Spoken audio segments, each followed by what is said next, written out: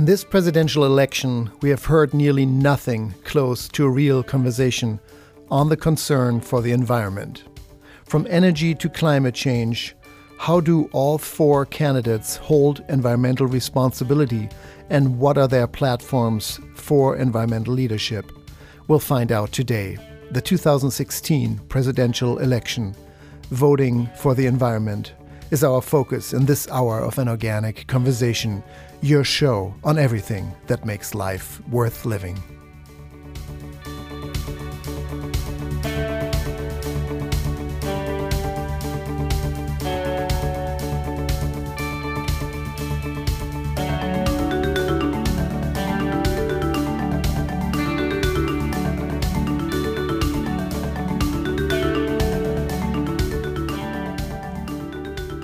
I am Helge Hellberg. This has been a very sad and embarrassing election and political debate leading up to it. With all the anger, viciousness, and vulgar language, it is not just sad for this country and that this is the best we can do in this election and that we have not come up with a better format to guarantee a quality exchange and conversation. It is also sad for many other critical topics that are falling to the wayside, such as people, the next generation, community issues, and of course, the environment.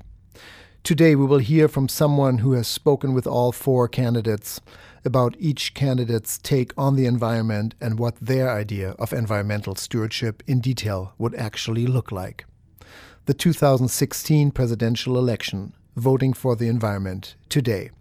All that and more is coming up in just a minute here on An Organic Conversation. And this show is brought to you by Bauman College, a leader in the field of holistic nutrition and culinary arts. Become a nutrition consultant or a natural chef at one of their campuses or learn from home in a self-paced mentored distance learning program. For more information on a degree in holistic nutrition or the culinary arts, bowmancollege.org. Thank you also to Earl's Organic Produce, a national distributor of organic fruits and vegetables that has been sourcing solely organic produce for over 20 years. From grocery store to company cafeteria, from caterers to personal chefs, anyone can buy from Earl's Organic. Certified organic produce at earlsorganic.com. And Fry Vineyards, America's first organic winery, family-owned and operated. Dedicated to the highest levels of organic and biodynamic farming, Fry never adds synthetic sulfites or other preservatives to their wines. Award-winning wines at frywine.com. That's FREYWINE.com. The 2016 presidential election, voting for the environment, that's our topic in this hour of An Organic Conversation. All that coming up in just a minute. Stay tuned.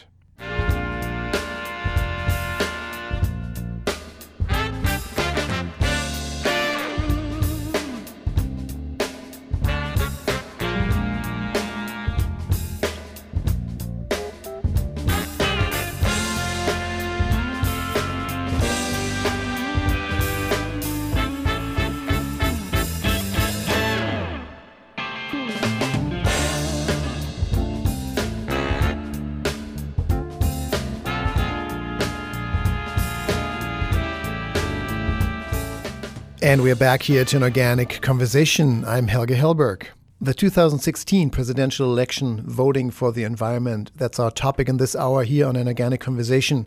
And I'm now joined by Keith Gaby, Senior Communications Director, Climate Health and Political Affairs for the Environmental Defense Fund Action. He's joining us today from Arlington, Virginia. Keith, do I have you with us?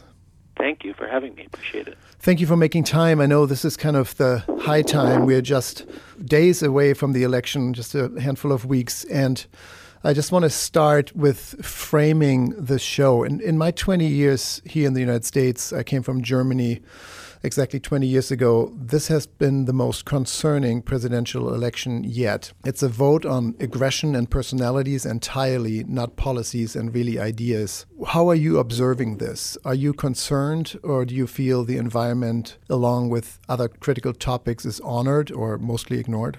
Well, I'm very concerned about what's been happening in the election. I'm cautiously optimistic that Americans are going to make the right choice here, but the stakes are so high that you can't help but be nervous. I sometimes make the analogy to playing Russian roulette. You know that you only have a 1 out of 6 chance of losing, but if you lose, it's really bad news. I think, as you said, there is an awful lot of aggression in this election, and I think it's mostly on one side. Donald Trump has run a campaign that is scarier than anything I've seen in my 30 years in politics, and I think maybe more important than almost any election we've ever had. You hear this every 4 years, this is the most important election ever, but most of the time it's not true. I think it might be true here. I can honestly say that I think 1860 and 1864 were more important, but it's hard to think of another one, maybe 1932. Other than that, it's hard to see a time when there was more at stake, both for the environment and for the country as a whole and for the world, frankly. Yes, and I don't want to single out a candidate yet. We will hear from your experience talking with all four as it comes to environmental leadership. But I do want to hear from you. What's most concerning is that we have not come up with a format for candidates to behave other than, schoolyard bullies on all sides. This is not, I'm not singling out one candidate or one party. It's shocking to me that we don't, for example, say in a presidential debate that you cannot mention the other person. You actually have to answer the question. Wouldn't that be radical? As it comes to the environment, I don't know if you personally have children, but the next generation and environment and hope and environmental leadership, we have inherited the earth from our fathers, but much more so we are borrowing the earth from our children. Yep. How do you work around that right now? Do you have children, or in your work? I do. I have 2 boys, and that is always on my mind when we are talking about this sort of work, this topic, because as you said, this is what we leave them. We're passing through, and we can either leave the earth better or worse.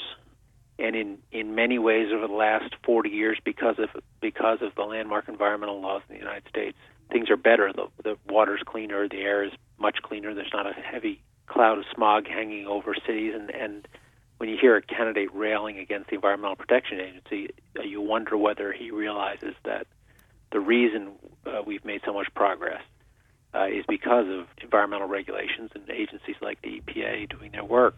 But there's so much more to be done. The challenge of climate change first among them. Yeah, let's dive into that. You're the Senior Communications Director for the Environmental Defense Fund Action. That's EDF Action. Yep. That's edfaction.org, the website. Can you explain how that is part or not part of the Environmental Defense Fund, which many people know and are familiar with? Environmental Defense Fund, or better known as EDF, is one of the big environmental groups who work on everything from oceans to climate and lots of other things. In what way? In an educational capacity mostly? We have a legal team that takes the government or companies to court. We have a partnership team that tries to work with companies who are willing to make environmental choices, positive environmental choices. We have a health team that just passed some major toxic legislation and tries to get companies to get dangerous chemicals out of products. Our oceans team is trying to stop overfishing and works with fishermen and governments to try to limit that. A whole range of sort of working with both the public and private sector. Now, that's all the EDF work. That's separate from a partner organization called EDF Action, which works in political advocacy. So we will lobby Congress. We will get involved directly in political campaigns by running ads or sending people mail or telling our 1.5 million members information about the environment. So there's EDF and there's EDF Action, and they sort of have complementary roles towards the same goal of environmental protection.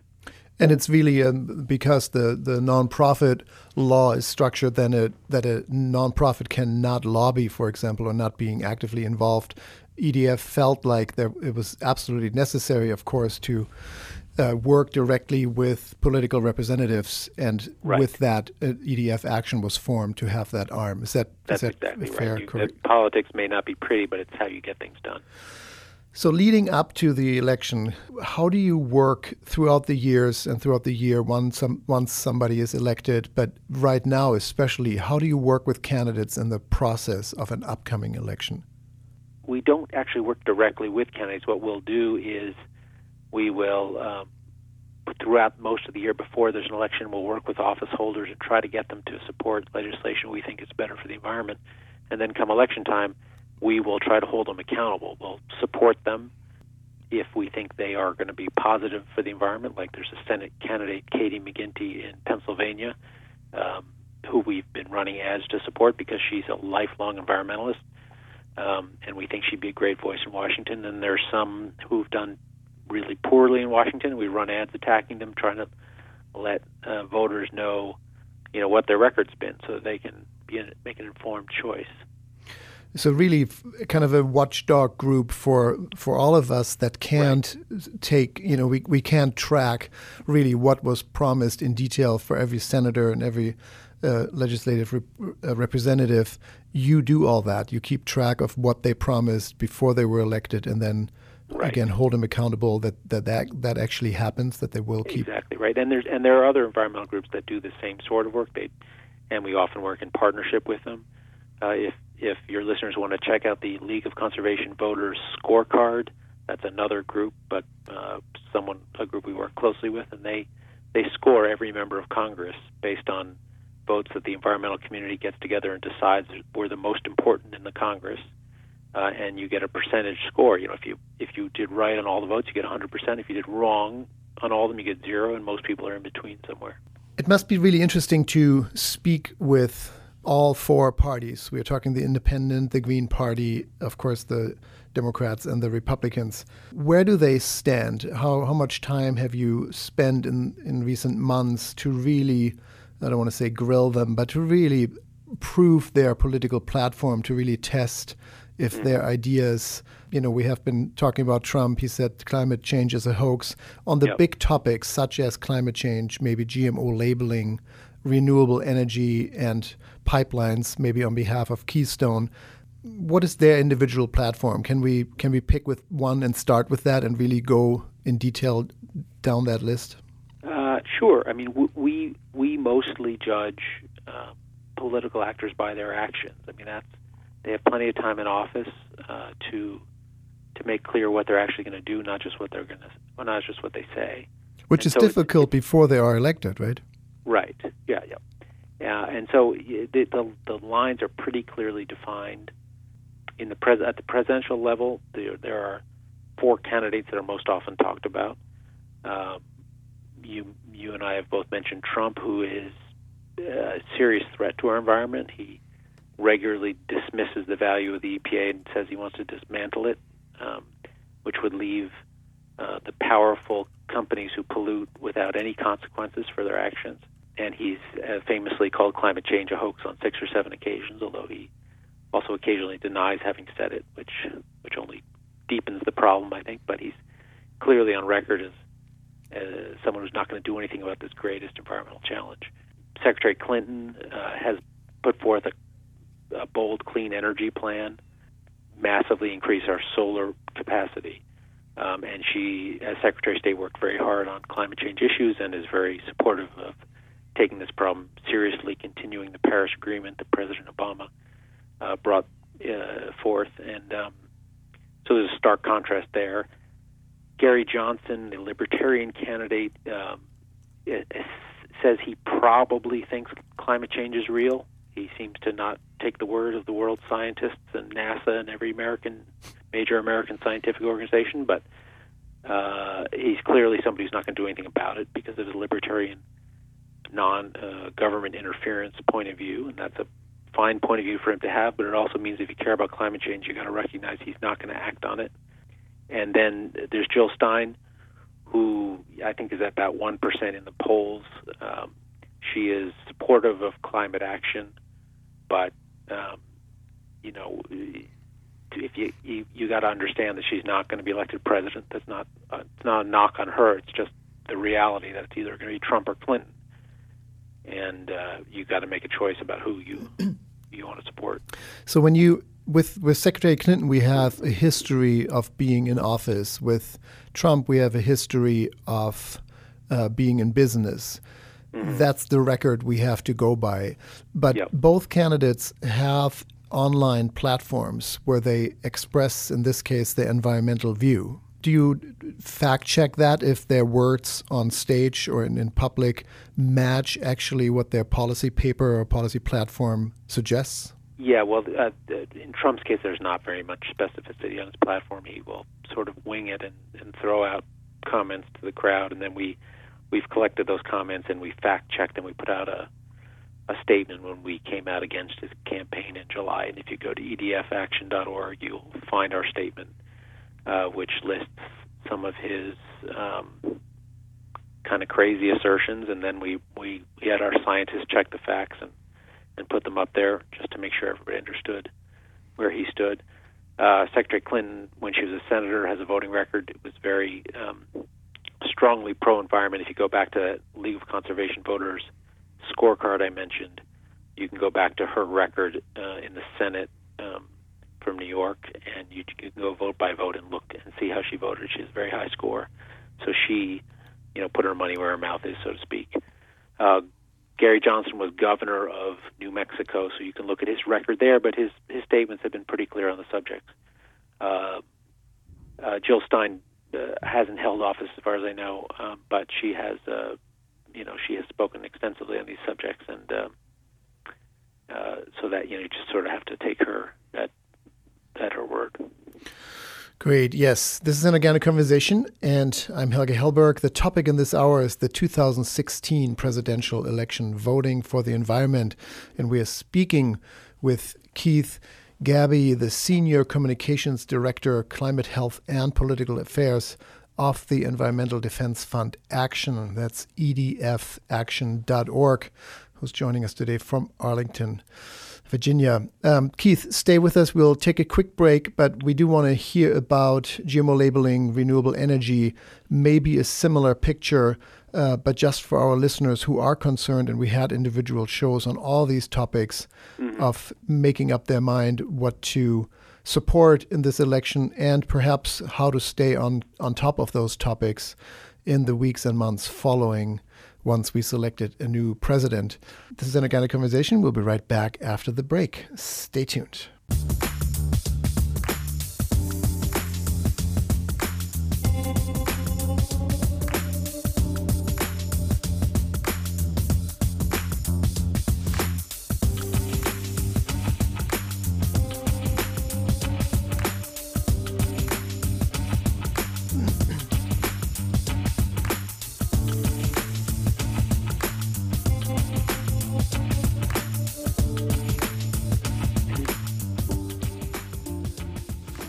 And we're back here to an organic conversation. I'm Helge Hellberg. The 2016 presidential election is our topic, specifically a vote for the environment, as many topics, such as the environment, have fallen to the wayside in a conversation that was mostly led by anger, viciousness, and vulgar language. We're speaking with an expert on this topic who actually has made the monitoring of political, in this case, environmental action his career. That's Keith Gaby, Senior Communications Director, Climate Health and Political Affairs of the Environmental Defense Fund Action. Keith, when we talk about the other topics such as GMO labeling, renewable energy, is there any surprise? How's GMO labeling faring as a topic that is of concern for so many Americans between the candidates? I frankly haven't seen it come up in the debate. I think on topics like that, what you need to look for if you don't see a specific policy, and sometimes those pinpoint policies don't get spelled out in the broad party platforms, is you look who is going to follow good science. We see this all the time in climate change. You've got people who, you've got NASA and every scientific organization saying climate change is real. You've got decades of data on it. It's completely established, and some candidates will commit to following the science and understanding that we need to limit greenhouse gas emissions to get to it. On something like GMO labeling or any other pesticides or any other topic like that, if you have a candidate who's shown a willingness to look at the environmental science and follow it, do what the National Academy of Sciences and others have concluded based on evidence, then you've got a pretty good shot at having someone in office who will protect our health.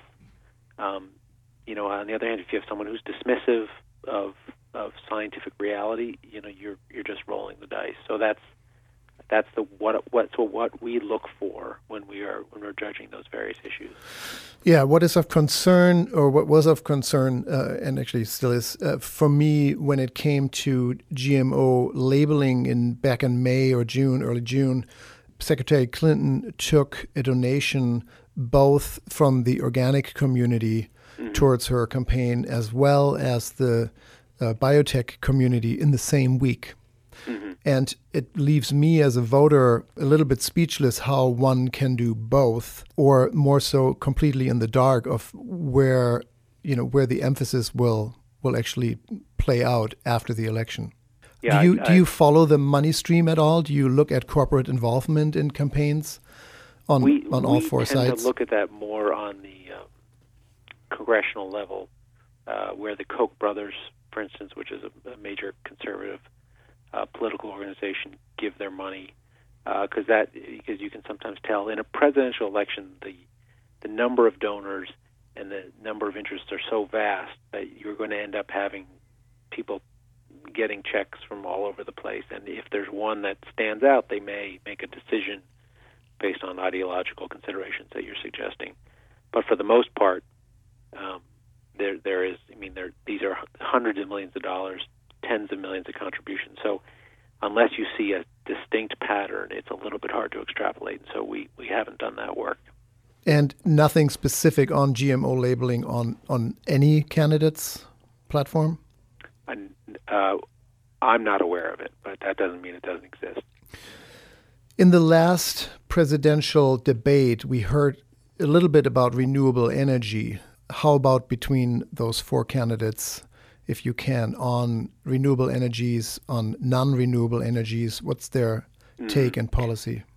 Sure. Well, you heard Donald Trump dismiss the idea. He sort of offhandedly will say wind and solar are fine, but he wants to bring back coal strongly. He is all for non-renewable energy because he claims it creates more jobs. It's not true.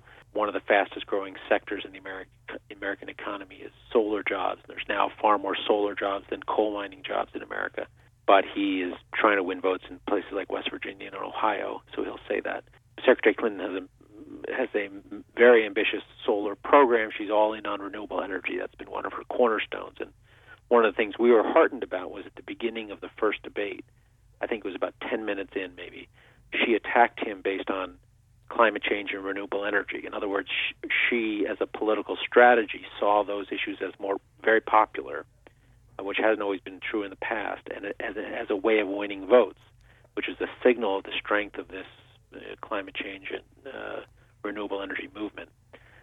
Gary Johnson is a completely free market approach. In other words, if renewable energy can make it in the market, that's fine, but he's not going to help it against dirtier energy. That sort of ignores the fact that companies are getting to put their pollution in the air for free and shifting the cost to taxpayers. So it's an inherent market failure. And Jill Stein is for renewable energy, but again, she's not going to win. And so when you're looking between the candidates that have a shot at controlling this power in the Oval Office, there's really a huge contrast between Trump and Clinton. Yes, and directly connected, of course, is the topic of pipelines that has been going on, and of course fracking too. But in terms of pipelines, which has become a very popular topic, which is great to bring it into focus. Keystone, of course, leading the way, perhaps finally. What's their take, and how much is that actually a topic? It has been a little bit, but not an enormous amount. Clinton was against the Keystone Pipeline. She supported President Obama's decision not to approve it.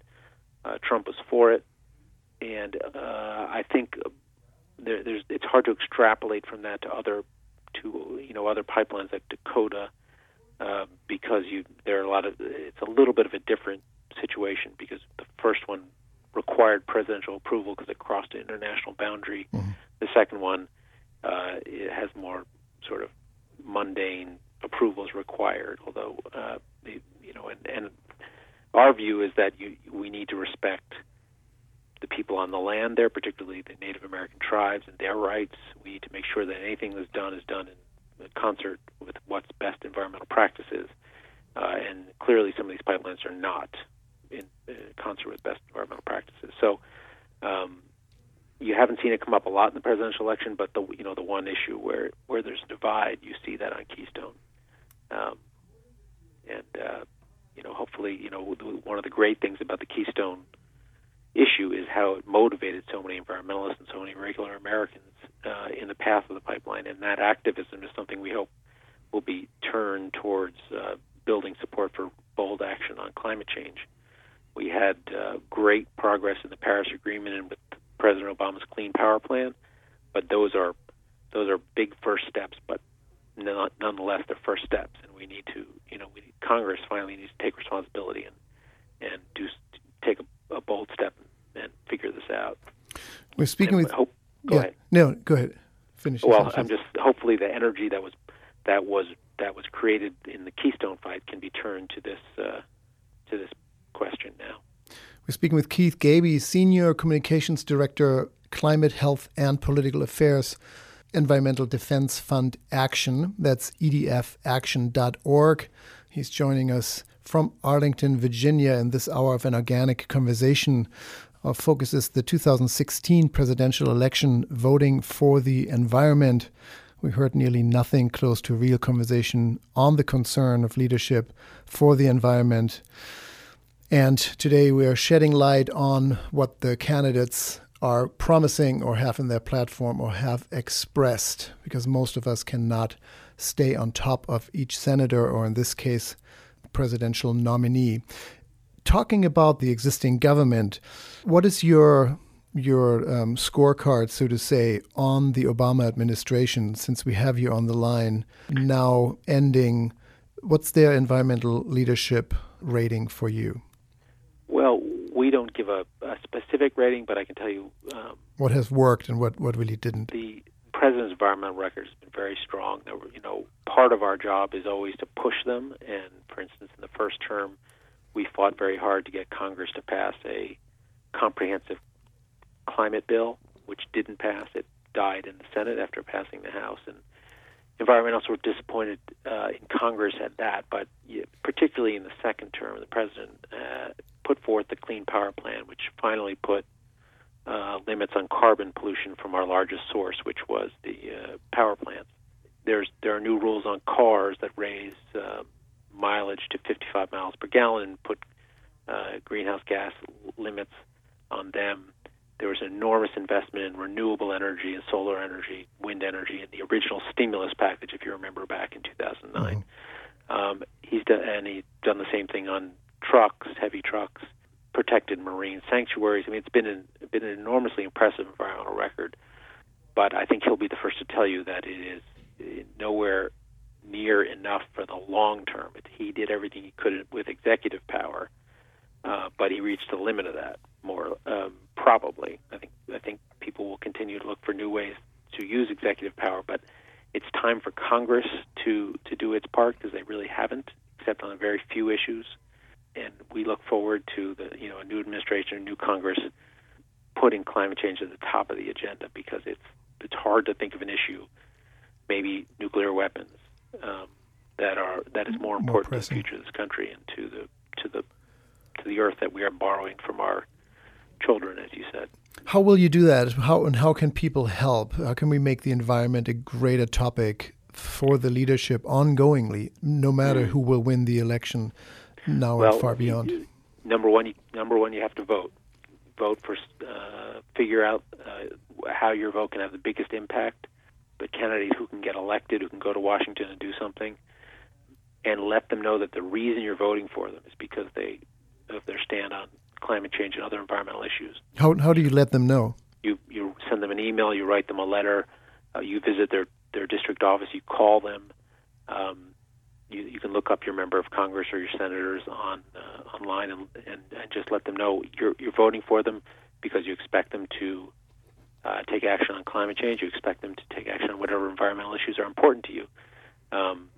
And when they hear that, we show them polls all the time. We'll conduct a poll and show them that action on climate change or solar energy is very popular, and that has some effect.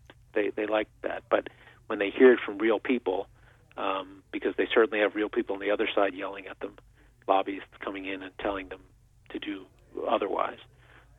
When they hear from real voters, it makes a difference, and it changes their priorities. You won't change someone from being anti-environment to pro-environment. All you can do is vote them out.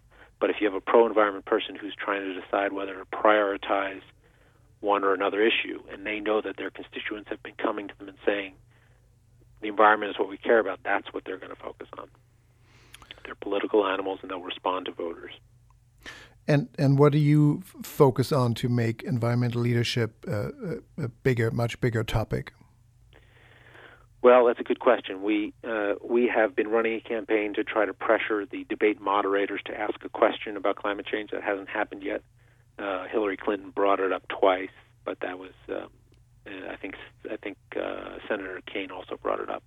But that was because they, as a matter of political strategy, chose to do that. It wasn't because they were asked. And as you've sort of referenced, given some of the tawdry topics that have been asked by the moderators, I think it's sort of amazing that they haven't gotten to talking about climate change, which is a serious issue, and we need to know. American people need to hear where the candidates stand. One of the shocking things I saw in a poll was that 40% of millennials, people under 35, didn't know there was a difference between the two major candidates on climate change. Couldn't be starker. One says Trump says it's a hoax. Clinton says it's a serious problem we need to fix, and yet these 40% of millennials think there's no difference between them. Now that's partially an individual's responsibility to go out and find out, look at their websites, and figure out the answers. But the media needs to take part of that blame. If there's no questions on the topic at the debates where all these people are watching, then it's going to be hard for the public to get informed. Form an opinion, yeah. So when you say you're trying to change the format these debates are happening, I do think, again, this is clearly our responsibility. If we had some rules of engagement, if we asked the candidates not to mention the other person at all, somehow how to regulate this kind of bully fighting through a new form of how these debates, which are important. How do you do that? You ask CNN to consider an environmental question directly? Right. Well, it's not so much about the format as about the content. We've run lots of online ads. We actually tried to run them on the websites of the organizations that were sponsoring the debate. So when it was NBC, we did it on the NBC site. When it was CNN, we did it on the CNN site. And we also asked our members to send them the moderators, Lester Holt in the first instance, emails saying, please, Sure. I've got kids and I need to hear where the candidates stand on the environment, on climate change. And I'm sure he was being bombarded with every interest group who wanted their question answered. Sure.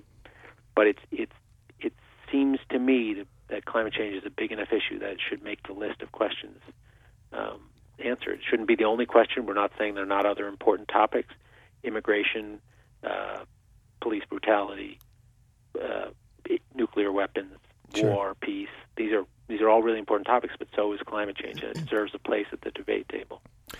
And how can people support not just that process, but you and your organization directly? Does it matter if you represent 1 million people? Do you even work with those numbers when you approach candidates? We do. I mean, when we go in and say that EDF has 1.5 million members, or we talk about EDF Action's supporters, that has an impact.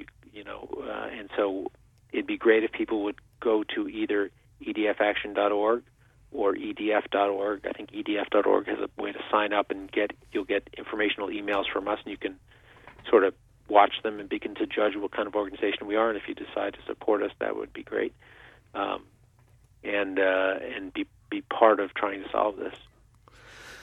If somebody has a party that they usually vote for, but they don't agree with the candidate's view on the environment, whichever side you would be taking here, what's your advice for somebody who thinks strongly about the environment, but for some reason can't vote for one particular person?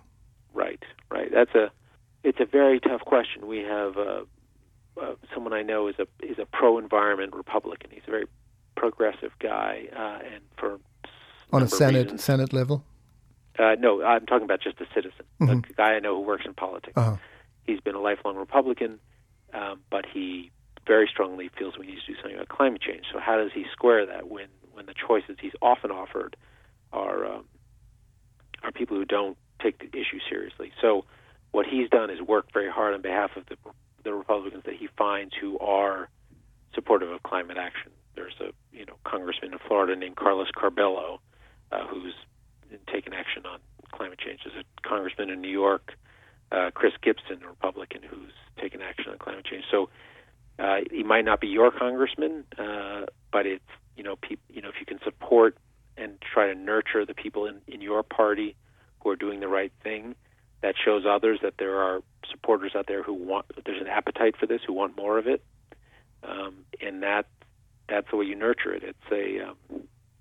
It's not an easy thing, I'm sure. I mean, I fortunately vote for people who tend to agree with me on both the environment and on other issues, but I don't. I understand it's a tough challenge for those who have that dilemma. And it's fascinating for me, again, coming from Germany, we have 4 or 5 or 6 parties. As soon as you reach 5%, you're in. The idea of a 2-party system entirely far removed from actual ideologies or far removed from actual political stance when it comes to all these topics that you just mentioned, even beyond the environment, is kind of fascinating. And what I'm hearing is you saying kind of going beyond that and really supporting the individual and what they stand for, kind of no matter what party they're representing. Is that a fair summary? That's important. You need to know. I mean, there are good people in both parties, and you need to search them out.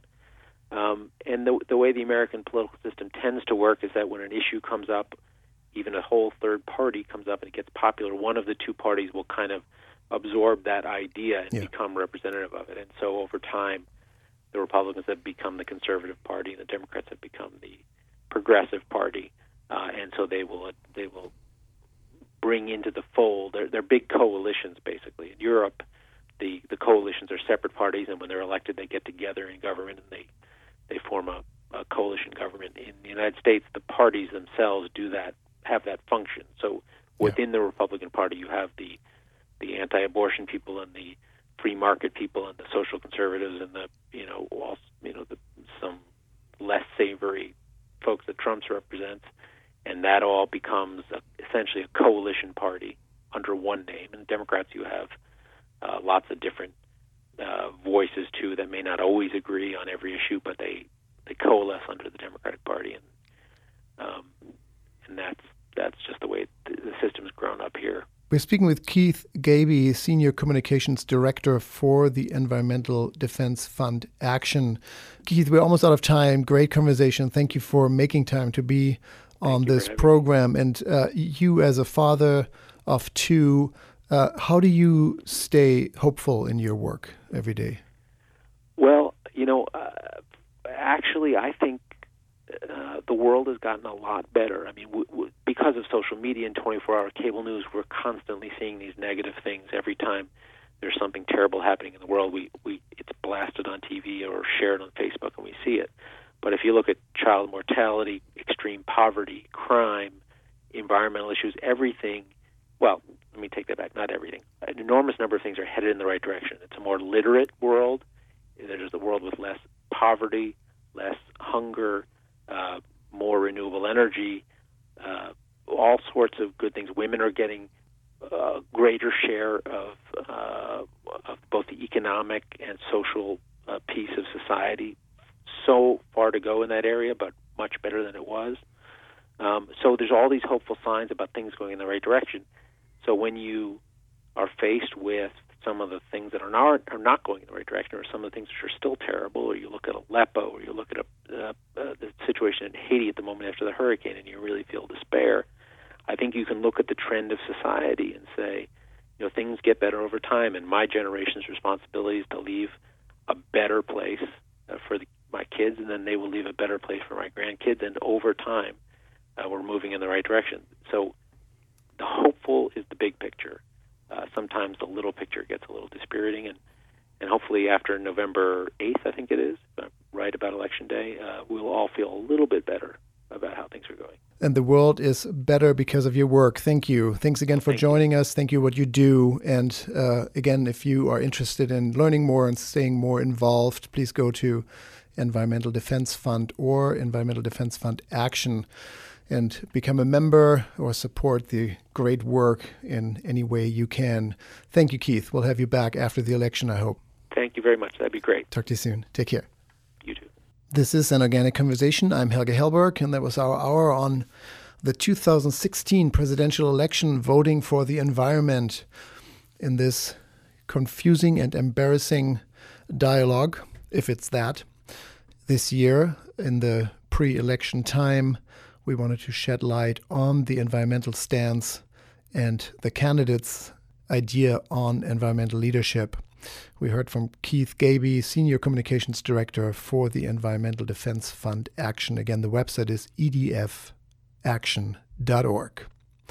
Switching from environment, or moving on from environment to sustainable agriculture, here is the update from the world of organic produce, healthy fruits and vegetables. Here is what's in season.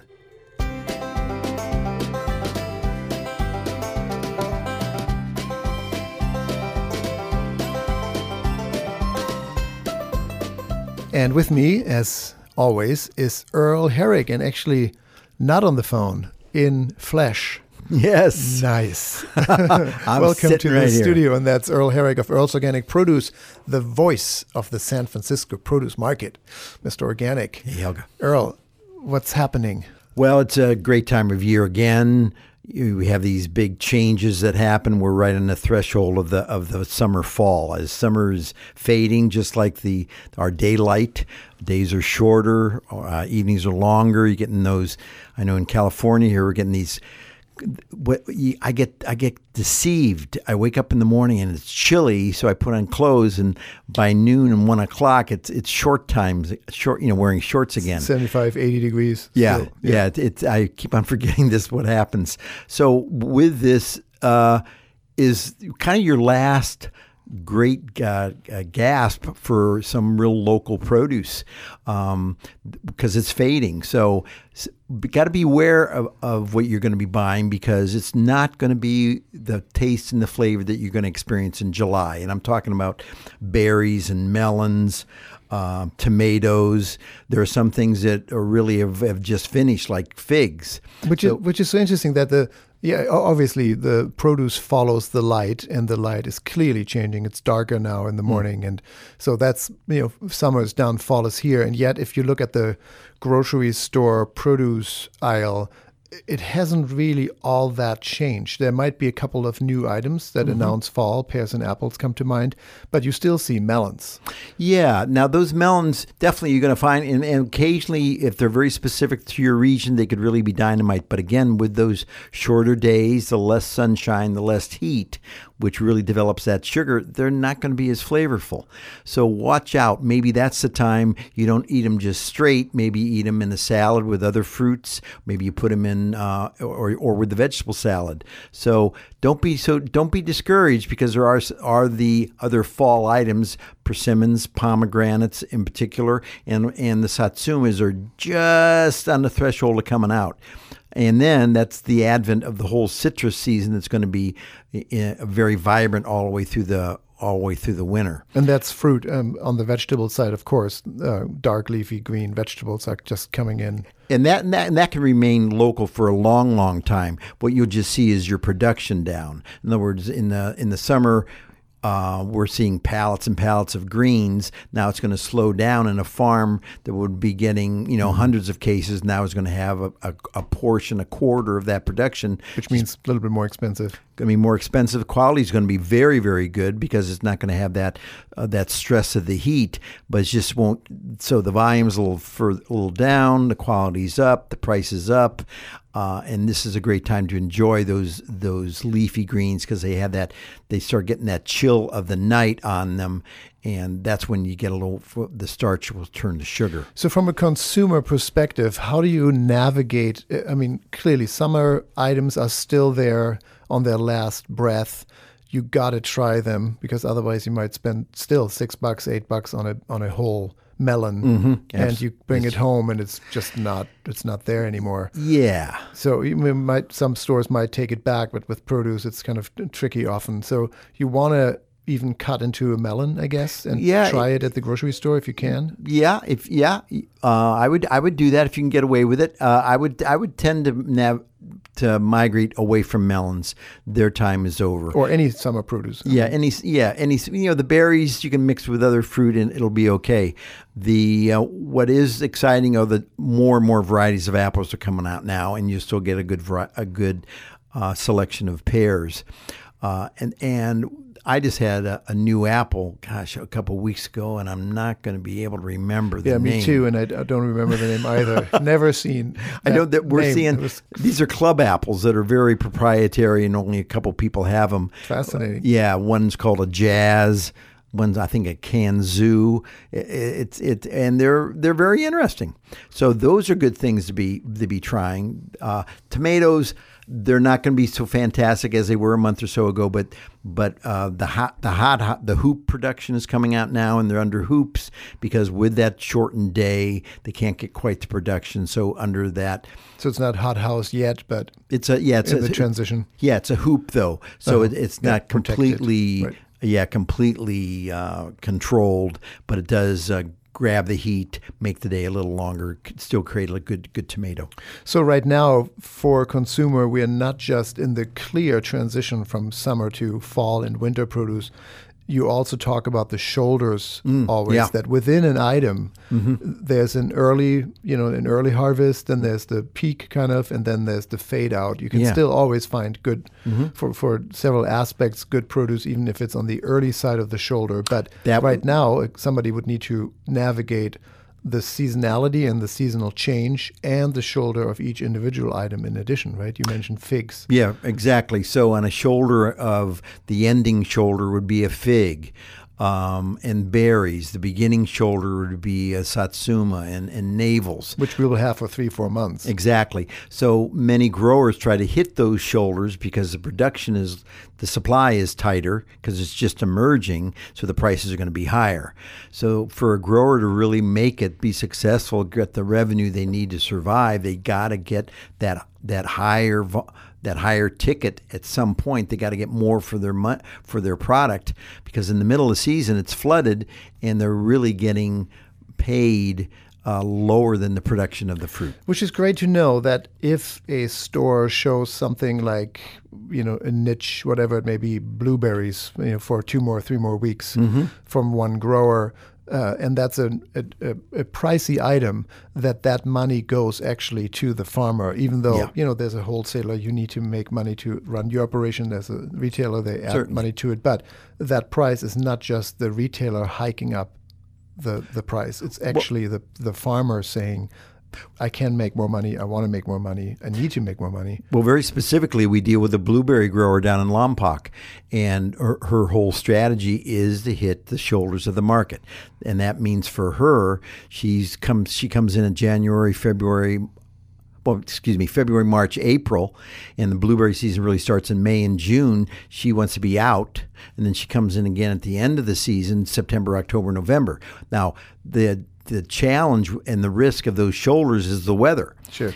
She might lose it all. Exactly. She can get knocked out by rain or a cold snap at any point. But the advantage is she gets top dollar.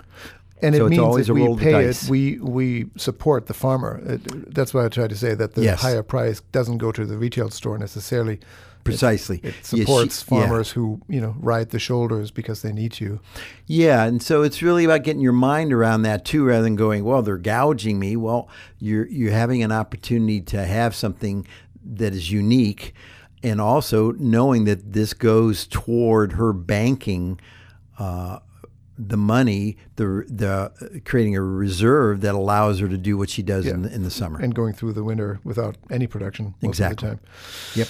Beautiful. Okay, so right now, repeat what is coming in. That's always exciting. Yeah, the Satsumas really is coming in right now, next week, more volume, and the week after. Persimmons and pomegranates for sure. And then all the leafy greens, though you've seen them all summer, this is when they really shine. And also all the root beets and turnips and parsnips and carrots. You'll get your sweetest carrots of the year all through the fall now. And the kale, all that is now different than in July and August. Yeah, kale, collards, mustard greens. Yeah, they're vibrant. Nice. The greens are really deep and really high in chlorophyll. Love it. Great. Yeah. I believe you. I can feel it. Thank you. That's Earl Herrick, earlsorganic.com, the website, of course, for seasonal produce tips throughout the week. Check it out. Thanks for coming in, Earl. My pleasure. We'll see you back next week. Thank you, Helga. Take care. Bye. Bye now. That was a packed hour of the 2016 presidential election, voting for the environment, and the update from the produce doc. That all is an organic conversation. I'm Helge Hellberg. Hope you enjoyed listening, and we'll be back next week with another episode. Talk to you soon. Bye-bye.